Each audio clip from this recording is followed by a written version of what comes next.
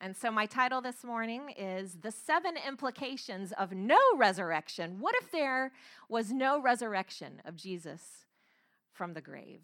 What would the 7 implications be? And Paul lists them for us. Someone asked me once, what are you certain of? We were having a philosophical conversation about certainty. You ever talk to someone who's so certain about everything? So certain you can't get a certain word in edgewise if you tried. And so I was keenly aware that if I said anything regarding the person of Jesus Christ,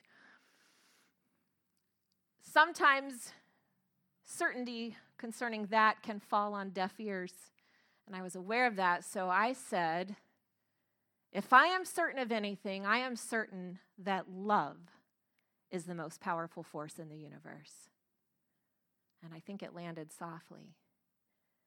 And it was truth, you see, because God defines himself as love. God said, I am love. And so if love then is the most powerful force in the universe, then we can say that it was love that was powerful enough to raise the dead. The Bible says in Romans, God hath raised him, Jesus, from the dead. Love raised Jesus from the dead, and love is powerful enough to raise you from your spiritual death. That is the message of Resurrection Sunday. So I'm going to start reading from Matthew 28, starting in verse 1.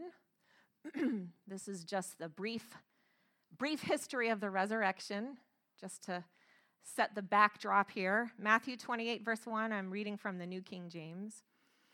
It says, now after the Sabbath, as the first day of the week began to dawn, Mary Magdalene and the other Mary came to the tomb. That was Jesus' mother. And behold, there was a great earthquake, for an angel of the Lord descended from heaven and came and rolled back the stone from the door and sat on it. His countenance was like lightning, and his clothing as white as snow.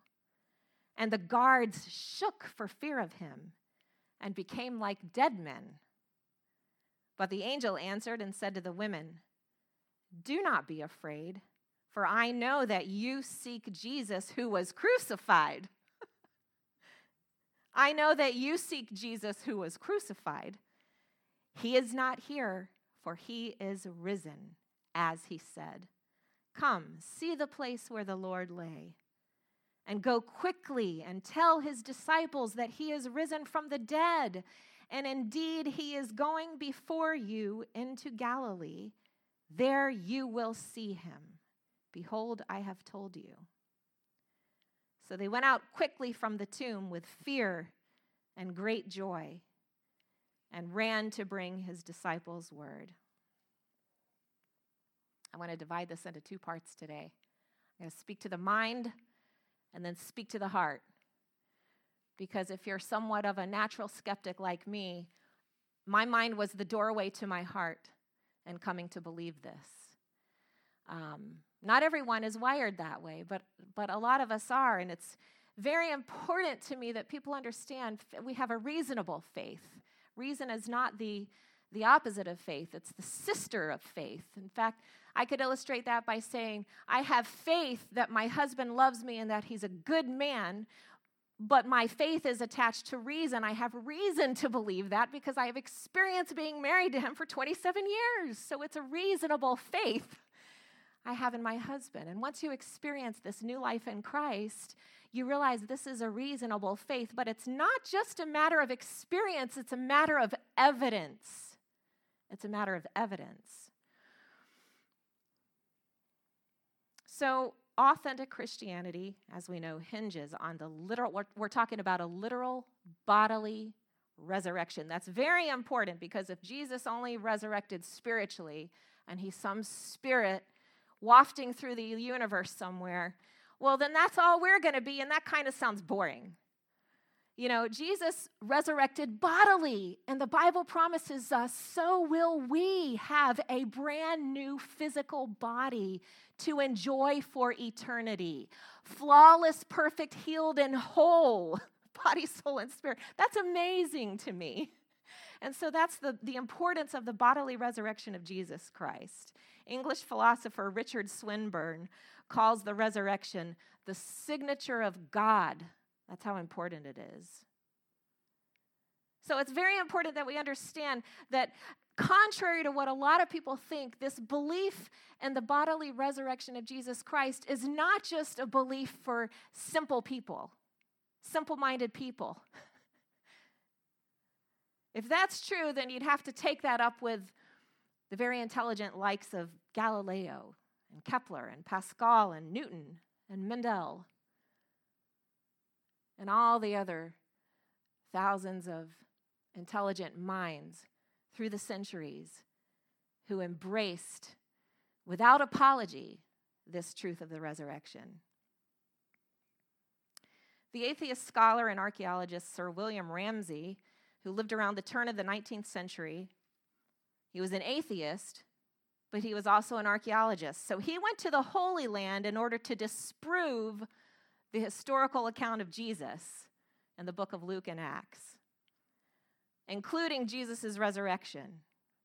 And after being there a while and employing his archaeology skills and his smarts, he returned to England, an English convert, and he said, "Christianity is the religion of an educated mind."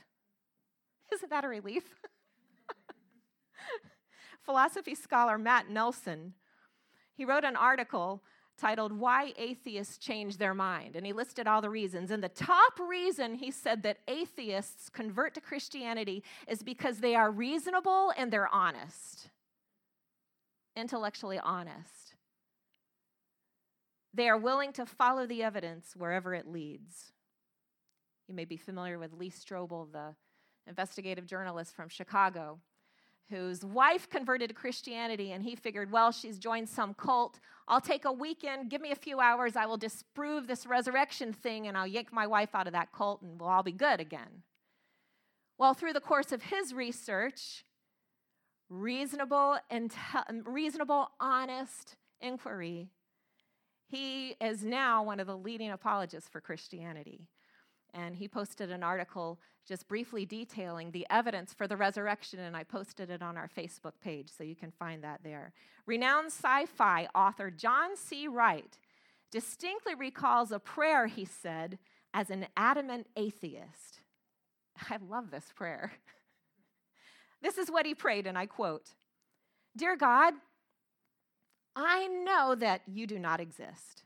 Nevertheless, as a scholar, I am forced to entertain the hypothetical possibility that I am mistaken. So just in case I am mistaken, please reveal yourself to me in some fashion that will prove your case. If you do not answer, I can safely assume that either you do not care whether I believe in you, or that you have no power to produce evidence to persuade me. If you do not exist, this prayer is merely words in the air, and I lose nothing but a bit of my dignity. Thanking you in advance for your kind cooperation in this matter, John Wright." I think that was his way of saying amen. Wright soon received the answer and effect he did not expect. He says this, "Something from beyond the reach of time and space, more fundamental than reality, reached across the universe and broke into my soul and changed me. I was altered down to the root of my being. It was like falling in love." Falling in love. Wow. When you set out to investigate evidence and you end up falling in love, that's discovering the gospel of Jesus Christ. But not everyone goes looking for truth. Such was Saul of Tarsus. He was a terrorist of his day. He went around persecuting and arresting Christians after the time of Jesus, during the time and after the time of Jesus' death and resurrection. And one day, on his way to Damascus, doing his religious duty to persecute the infidels those who had left his faith to join this person who claimed to be the Messiah and was crucified. One wonders, why did he still need, I guess he was trying to quell a movement. I mean, because if Jesus was still dead, he was certainly no threat. But the problem was his followers were out there proclaiming his resurrection. At the threat of death, wouldn't it have made him wonder about that?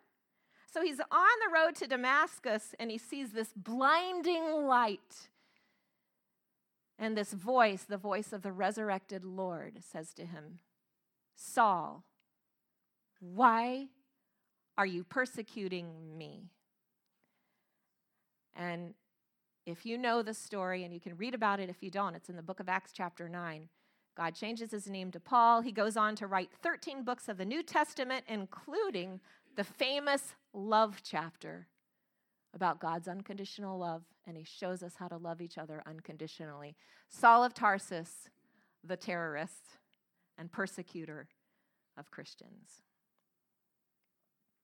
So I want to look at what he wrote in 1 Corinthians 15 today. Paul is writing about the resurrection, and he's giving record and report of it to the church in Corinth, and he's reminding them of the eyewitness evidence for the resurrection of Jesus Christ in this passage. Yes, this is the very Saul that I just spoke about, now called Paul. And he says this in 1 Corinthians 15, verse 3. He says, For I delivered to you, first of all, that which I also received, that Christ died for our sins according to the Scriptures. And when he says the Scriptures, he means the prophecies, the hundreds of prophecies that were spoken about Christ, and in particular, these that were spoken about his resurrection. You can find them in Psalm 16, Psalm 22, Isaiah 53, and so on. That's what he means when he says according to the Scriptures. So he says Christ died for our sins according to the Scriptures, and that he was buried, and that he rose again the third day according to the Scriptures. See, he's reminding them that, hey, this is fulfilled prophecy. He's reminding them of the Scriptures they know but never made the connection to Jesus the Messiah. And that he was seen by Cephas, that's Peter, then by the 12, the disciples. After that, he was seen by over 500 brethren at once. And note this, of whom the greater part remain to the present, but some have fallen asleep. In other words, some have died. So he's writing this report, and he's sending this letter to the church at Corinth, and he's saying, hey, a lot of these 500 people who saw the resurrected Christ, they're still alive. Go talk to them. Check it out. And then he says, after that, he was seen by James, then by all the apostles. Those are sort of disciples. They are ones who are sent out with this good news of the gospel. Then last of all, he was seen by me also, as by one born out of due time. For I am the least of the apostles, who am not worthy to be called an apostle, because I persecuted the church of God. But by the grace of God, I am what I am, and his grace toward me was not in vain. I want to point out just for a minute, do you ever wonder why, if you've read this passage, why does he need to name Peter and James? He says Cephas, who is Peter. He says he was seen by Cephas, then by the 12. And then he goes on to say after that he was seen by James, then by all the apostles. You know why he had to point them out by name? Well, Peter denied Jesus. After hours earlier saying to Jesus, I will never deny you. I will never leave you. I am with you to the end. Hours later, Peter denies Jesus, flat out denies him with cursing and profanity. Paul is pointing out to us that it sounds like Jesus really made it a point to show up just for Peter first. Peter, Don't condemn yourself anymore. There's no more condemnation, Peter. Peter, I'm alive. Rise up out of that condemnation and guilt to new life, Peter. Look, it's all redeemed. All of it is redeemed. And then he must have shown himself to James. You know why? James was his brother. James doubted his own brother, Jesus, until he saw him resurrected. How beautiful that Jesus would show up for the denier and the doubter. Hear me this morning. Jesus will especially go out of his way to show up face to face with a personal encounter for the denier and the doubter. That's the hope of Easter.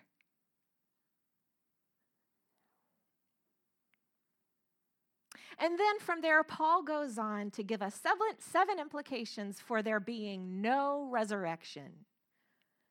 In verse 13 of 1 Corinthians 15, verse 13, he's going to list 7 things that we would expect if Jesus had not risen from the dead. He says this, "But if there is no resurrection from the dead, then Christ is not risen.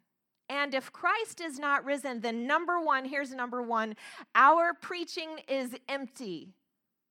If Christ is not risen, I am simply giving you a nice speech, and honestly, you and I both would have better things to do on a weekend than come serve a literally dead religion in which there is no hope of eternal life. No hope of resurrection for you and me if Christ did not rise from the dead." That would mean, number one, our preaching is empty, meaningless. And I can tell you that sure enough, there are churches all over America, even right this minute, this morning, who are preaching an empty message. There are preachers in pulpits who will stand up this morning and read the same passages of Scripture I am reading, and yet at the same time, in their hearts, do not believe in a literal bodily resurrection of Jesus Christ. It's true. Their preaching is empty, plain and simple. It's empty. It's valueless for your life. And then he says, number two, not only is our preaching empty, but your faith is also empty.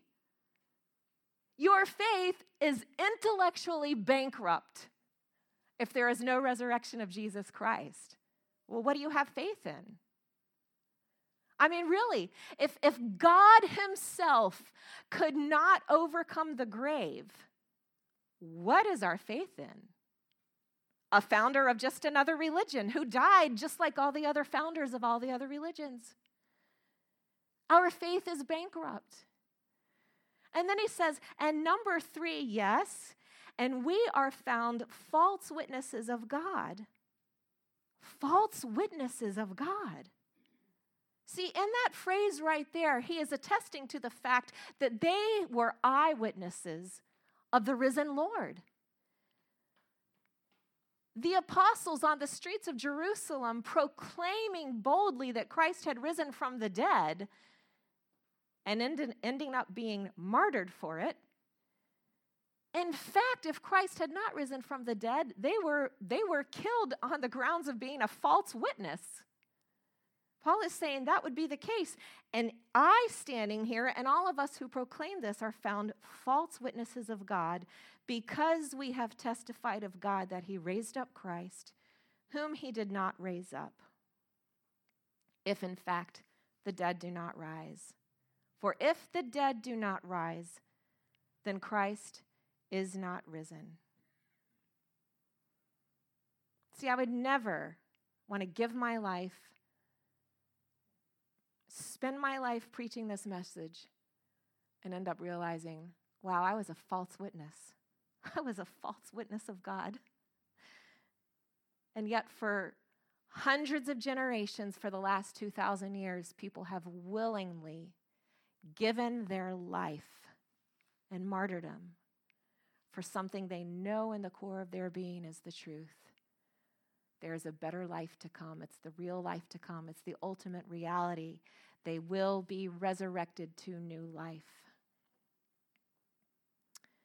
And then he goes on to say, and this is number 4, and if Christ is not risen, then your faith is futile. See, first he said your faith is empty. That's like without reason, intellectually bankrupt. Now he's using a different Greek word, futile. In the Greek, it actually means your faith is a profitless idol. It's vanity. Have you seen people embrace Christianity as a religion and it's all vanity? It's all for show. But you know what's behind that show. You ever seen that? A profitless idol, a show. And yet it never changes them.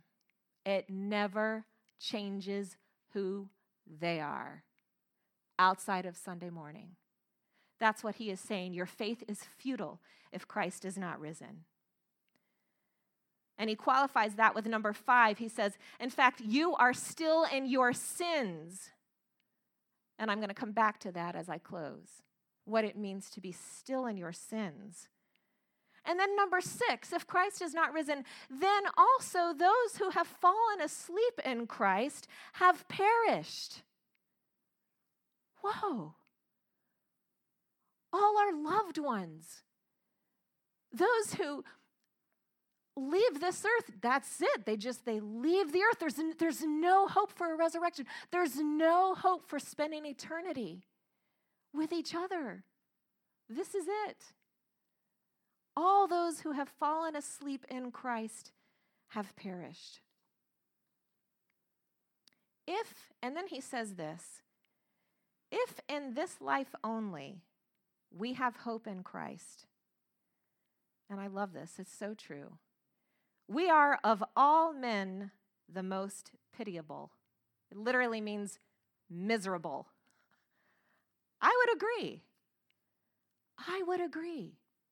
If in this life only we have hope in Christ, of all people in the world, we Christians are the most miserable. Why is that? Because we're putting on some show, professing something that is not actually true. Why are we miserable? Because the Christian life involves sacrifice. That's the very definition. It's a sacrificial life. But if there is no hope for resurrection in the life to come and in my everyday life, there is hope for resurrection. I can rise up out of sin, and I'll talk about that. If that is not true, yes, I'm miserable because all the sacrifice is in vain. But the resurrection makes sacrifice worth it and valuable. The Bible refers to our sacrificial lives as a pleasing aroma to God and much more, but that's another sermon. You might say, well, Faith, that's all fine and good. This all applies to the person, but what about the world and planet Earth? How does the resurrection make the world a better place? It's so messed up right now, so chaotic. It looks so hopeless. Things are going from bad to worse. You see, when mankind fell in the Garden of Eden, so did the planet. But the resurrection redeems us when we put our faith in Jesus Christ. It redeems us and also gives hope for a restored earth. God is bringing everything, going to bring, as he promised in Revelation 22, everything back to its true order. Redeemed mankind and a restored planet. It all ties into the hope of the resurrection. Now, I want to go back to where Paul says, the 5th point, if Christ is not risen, you are still in your sins. Let's just think about that. What would that mean to be still in your sins? I know that term sin to a lot of people sounds archaic and irrelevant. And to a lot of people, it's just a subject of non-interest. And I understand that. But we need to define it properly. The Bible, in its original language in the Greek, the word sin is an archer's term. It means to miss the mark. See, God had a design for your life, a bullseye for your life. He had a divine intent for creating you. He had a way that he wanted you to live and be. And every time you and I sin, it's as though we miss that mark. But it's not just a matter of actions and breaking the rules. It's being born into this world of sin and being born with a sin nature that causes me to never even miss it and never even hit it in the first place. It's like I'm always living life from the age of 2 when I first learned the word no. And even before that, I was never hitting the mark, missing the mark. I was born in sin. I was born sinful. N.T. Wright defines sin as a failure to be genuinely human. What does it mean to be genuinely human? It means to reflect the image of God. We were created to reflect the image of God to the world, to show the world, hey, this is what God's like. And only when Christ comes in you by his Holy Spirit indwelling you at salvation, at spiritual rebirth, only then can we begin to properly be human, to begin reflecting the image of God to the world. We start hitting the mark. See, sin is not just breaking the rules. Sin involves the whole entire spectrum of everything from gross immorality to self-righteousness. This idea that my righteousness is sufficient, I don't need an exterior savior, thank you. I'm good by myself. And that's the most dangerous place to be, because what if you find out too late that you were wrong? When I was about probably 10 years old, I grew up in Florida, and I grew up very close to a lake, ironically called Clear Lake, but it was very murky and eventually became full of alligators. But at this point in this story, there must not have been too many alligators, or we weren't worried about it, because we were swimming in the lake, and there was kind of a beach area, and people would go there to swim. And this one evening, right around sunset, I was there with some friends, and we had a little John boat, just a little simple boat, no motor, and it had a rope attached to it. And we were playing around in the shallows of the lake. And the boat was capsized, and we were just playing around and splashing around this boat. And I decided, I know if you know me, this will shock you. I decided to swim under the boat and see what it would be like underneath. See if I could find a pocket of air and just hang out for a while. So I did. I swam under the boat, and I came up, and sure enough, there's a few inches of air. Well, I'll just hang out here. This is pretty cool. I'm under the boat. I can breathe. But my friend, for whatever reason, I still don't know till this day, was outside, and he took that rope and he just started jiggling the boat like that with the rope. Just, I don't know if he was talking and distracted. I don't know what he was thinking. But all of a sudden, I lost my air pocket. The water came splashing up into that space, and I could not find a space to breathe. And I began to panic. And I tried to scream, only I couldn't, because the water was coming into my mouth. I had no more air. Started gasping for breath. And at one point, somehow I was able to get out of my voice, stop! And I still don't know if my friend actually heard me or just got the idea to stop. And eventually the boat was overturned, and I came out gasping for breath and panicked and screaming, "What are you doing? I couldn't breathe. I almost drowned." See, when Paul says, if Christ has not risen, you are still in your sins.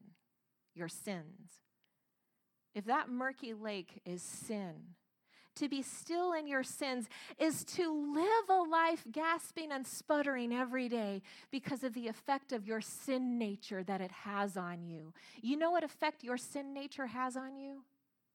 Guilt, shame, condemnation. Not ever able to fully breathe in the life of Christ that brings liberty. I am loved, and that's all that matters. That is freedom.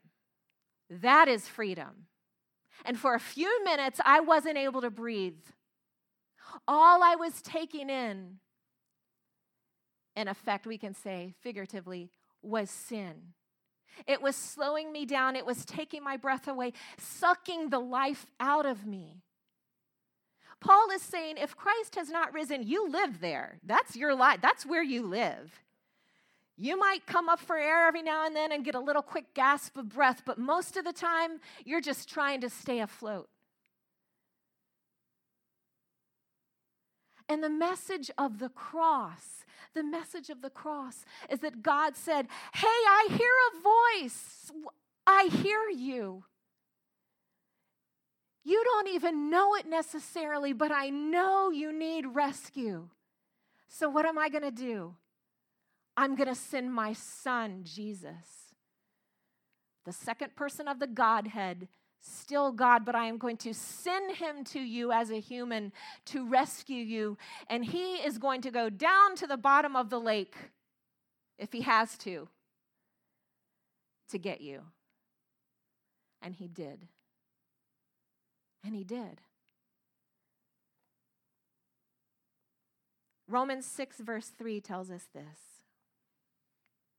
Romans 6 verse 3 says, do you not know that as many of us as were baptized into Christ Jesus were baptized into his death? Therefore, we were buried with him through baptism into death, that just as Christ was raised from the dead by the glory of the Father, even so we also should walk in newness of life. This word, that's a whole other teaching that I love, because we get messed up when we see that word walk, we think of behavior. Oh, great. Okay, I'm going to try to walk in newness of life. Well, I'm not walking so well today. Wow. Okay, now I'm condemned again. No, that's not the gospel in our everyday life.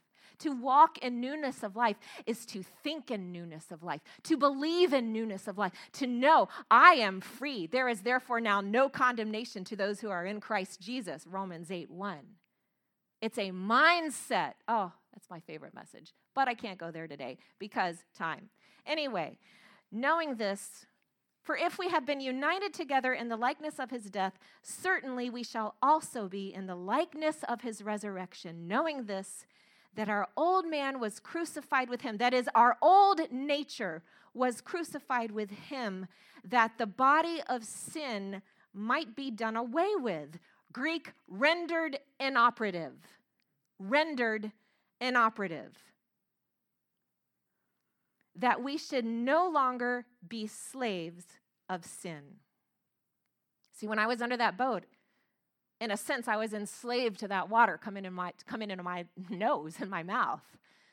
I couldn't get away from it. I was literally chained to that sin.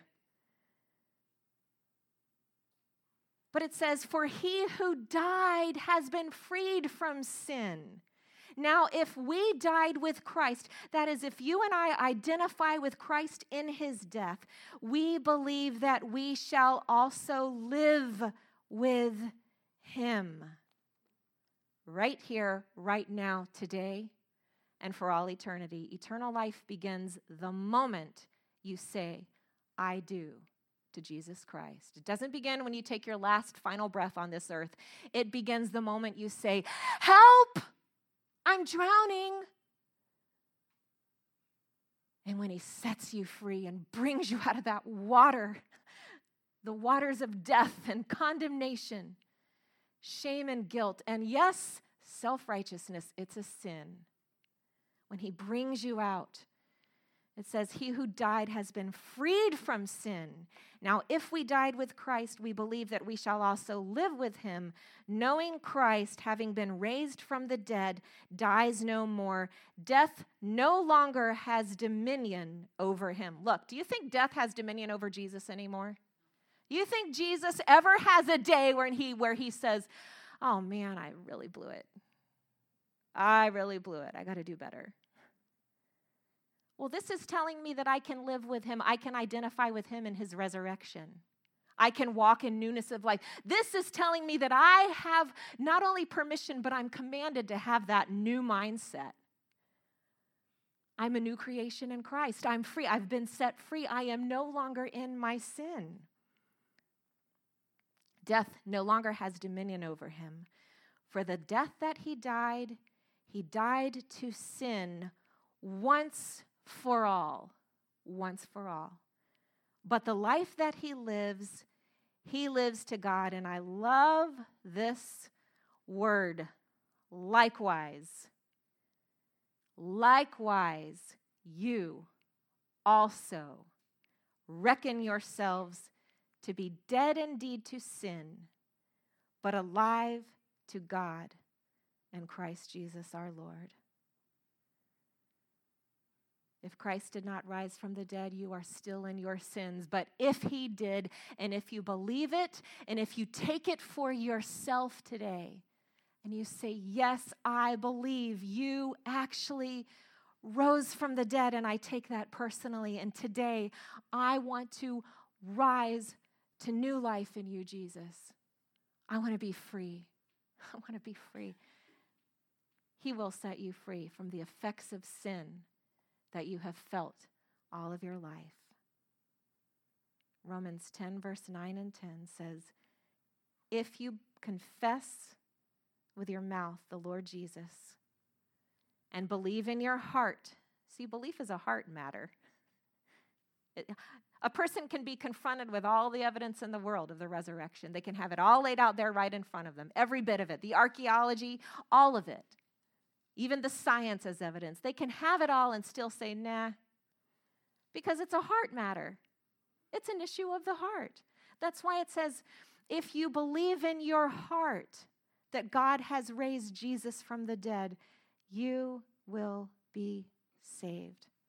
For with the heart one believes unto righteousness, and with the mouth confession is made unto salvation. In closing, I just want to tell you one more quick story about what this looks like in my everyday life to not have to still be in my sins. I was recently struggling with something, really struggling with something, struggling to the point where it had me so down. It was getting me so down. And I told a friend, I just don't know who to talk to about this. I could talk to my husband. He's a wonderful listener, but he couldn't fix it. I needed to process. I needed freedom. What was I doing? I was feeling the effects of a fallen world and that old fallen nature that I was born with that has been rendered inoperative through the cross. I was forgetting that that's not me anymore. And I was sinking back. It was as though I was trying to climb back under that boat. And I thought, well, who can I go to? I need a therapist. I need a counselor. I need help. Poor me, and I'm crying all the time. I'm lying in bed. I'm crying myself to sleep. I'm crying. I was just a mess. Then I was trying to find articles and read and trying to figure this out. Well, how do I deal with this? And suddenly I came to my senses, and I remember, wait a minute. I know who's outside that boat. I know who's in control of my life. I know who my life belongs to. I know who my rescue. I know my Redeemer lives. I know who my Savior is. And therapists are fine and important and all of that. But right now, I need a Savior. So I sat down in my chair in my living room. And without even knowing where I was going, I just opened up to the Psalms, because Psalms are really good when you're in trouble. They're basically a crying man's diary of very honest, raw, honest prayers. And I opened up just to the place I needed. And God spoke to me specifically, very specifically, to exactly what I was going through. And in one moment, boom, I was free. I'm telling you, I got out of the chair after a few moments of just sitting there and letting God's freedom and love wash over me. I'm telling you, I got out of the chair and it was as though I had come out from under the boat and I could breathe again. This is the power of Christ in me, like we sing. This is the power of the resurrection. I don't have to stay daily under the effects of sin, including the old fallen nature that Satan would love to convince me is still powerful in my life. It's not. It's not. It's not who I am anymore. I am risen with Christ to new life. Amen.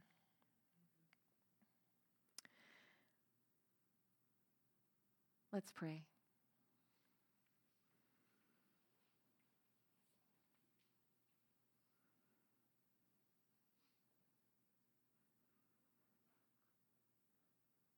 If you feel like that gasping, sputtering person under the boat today, longing to be free,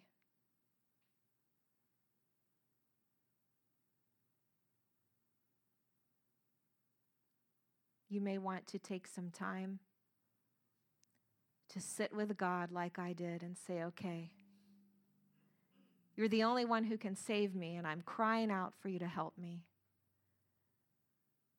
Or you may want to, even now in this moment, pray this prayer with me. It can be your own made-up prayer. There's no formula. There's no correct prayer to pray. The only ingredients are if you confess with your mouth the Lord Jesus and believe in your heart that God has raised him from the dead, you shall be saved.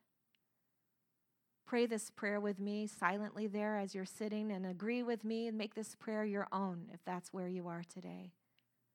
Father God, today I recognize my need for a Savior.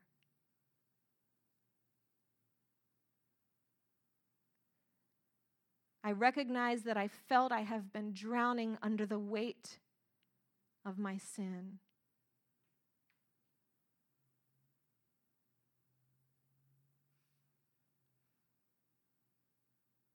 Even if it's the sin of smug hypocrisy and self-righteousness, an arrogant feeling and belief that I don't need you, God.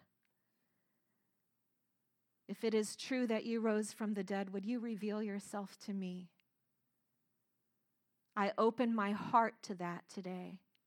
I am willing to take the risk of believing, trusting that you will connect with my faith, my willingness, what little I can give you. I trust that you as a sovereign God will connect with that and come crashing through my unbelief. I need a Savior, and Jesus, I do confess. I believe you died for me. You bore my sin on the cross. You took it to the grave. I identify with that, with the death of my old self that has not served me and others well. I say goodbye to that today. I want to come out of the grave new and free. I want to walk in newness of life with you, Lord Jesus. I pray that your Holy Spirit would come and dwell inside me and begin to teach me who you are so that I can then understand who I am, an image bearer of Almighty God. Save me, Lord. In Jesus' name I pray. Amen. Amen. If you prayed that prayer or something like that, or you came to some new kind of understanding of who God is today, let someone know. Don't just forget about it. Talk about it. And open up the Word of God and let Him speak to you.